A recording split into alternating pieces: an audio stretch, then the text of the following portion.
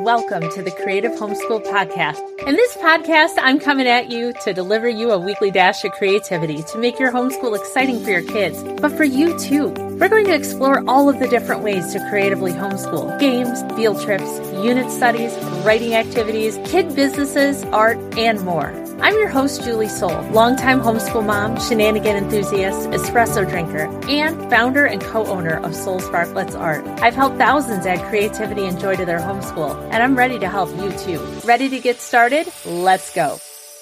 Hello, everyone, and welcome back to the Creative Homeschool Podcast. Today, I wanted to talk about writing. I'm not talking about any kind of writing. I'm talking about the kind of writing that sets kids' souls on fire. I am not talking about the kind of writing that you might have grown up with. I am not talking about the writing that makes you feel like you have to prove something to someone.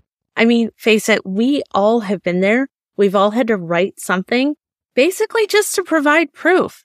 I know when I was in school, there were plenty of essays about people, essays about Abraham Lincoln, for example. Now, what was the purpose of that essay exactly? Was it to teach us how to write an essay, or was it to prove that we actually had read what we were supposed to read? Let's look at something like a book report, for example.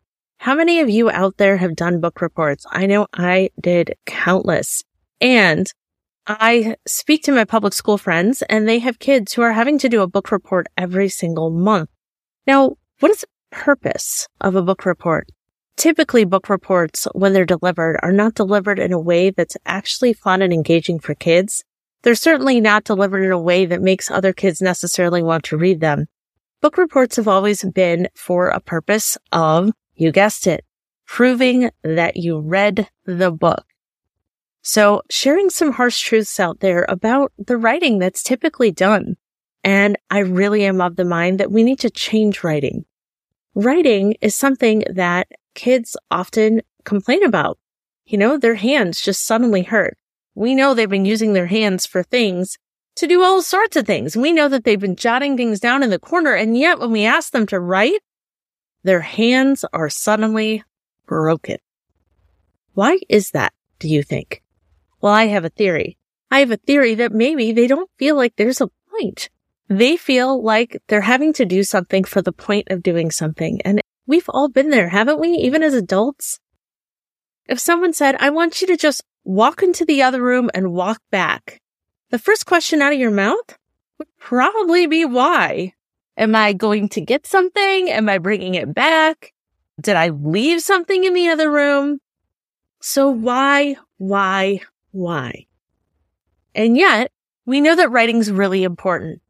Writing's a basic part of communication. We need a way to create writers, but not just writers.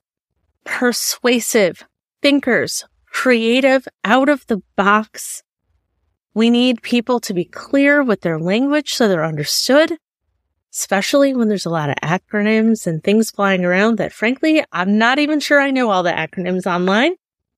We need people to be able to get their point across. By people, I mean our kids. And just the other day, because of my writing skills, I was able to convince a place locally in town to let us have their place open an hour earlier than normal so we could have a private homeschool party just for our group.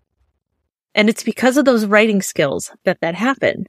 Because if I hadn't been able to prove my point or persuade people, that wouldn't have happened. So we know writing's important. And we know there has to be a purpose and a reason behind it. And we know that kids need a purpose to write and to want to write. So I have a little surprise because there's something on the way for the Creative Homeschool, and that is our writing projects. We are launching our very first creative writing project, and it's called The Delicious Diner.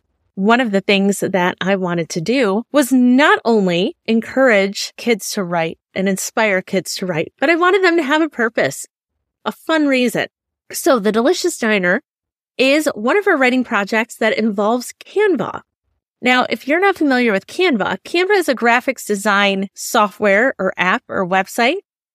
This can sound pretty fancy. You might think, why on earth would a kid be able to use Canva? But I'm going to tell you the truth. My kids love Canva. My kids are 9 and 11. They are on Canva creating Valentine's Day cards, birthday cards, flyers. My oldest decided to create an entire research paper about mushrooms without me saying anything because she wanted to, because it's fun and it has a purpose. That's right. She was writing because it was fun and it had a purpose. So I'm going to be holding a webinar at the time of this recording, about a month and a half or so. You'll be hearing more about it, where I want to teach you how to use Canva, you as the adult, so that I can show you how to use it in your homeschool.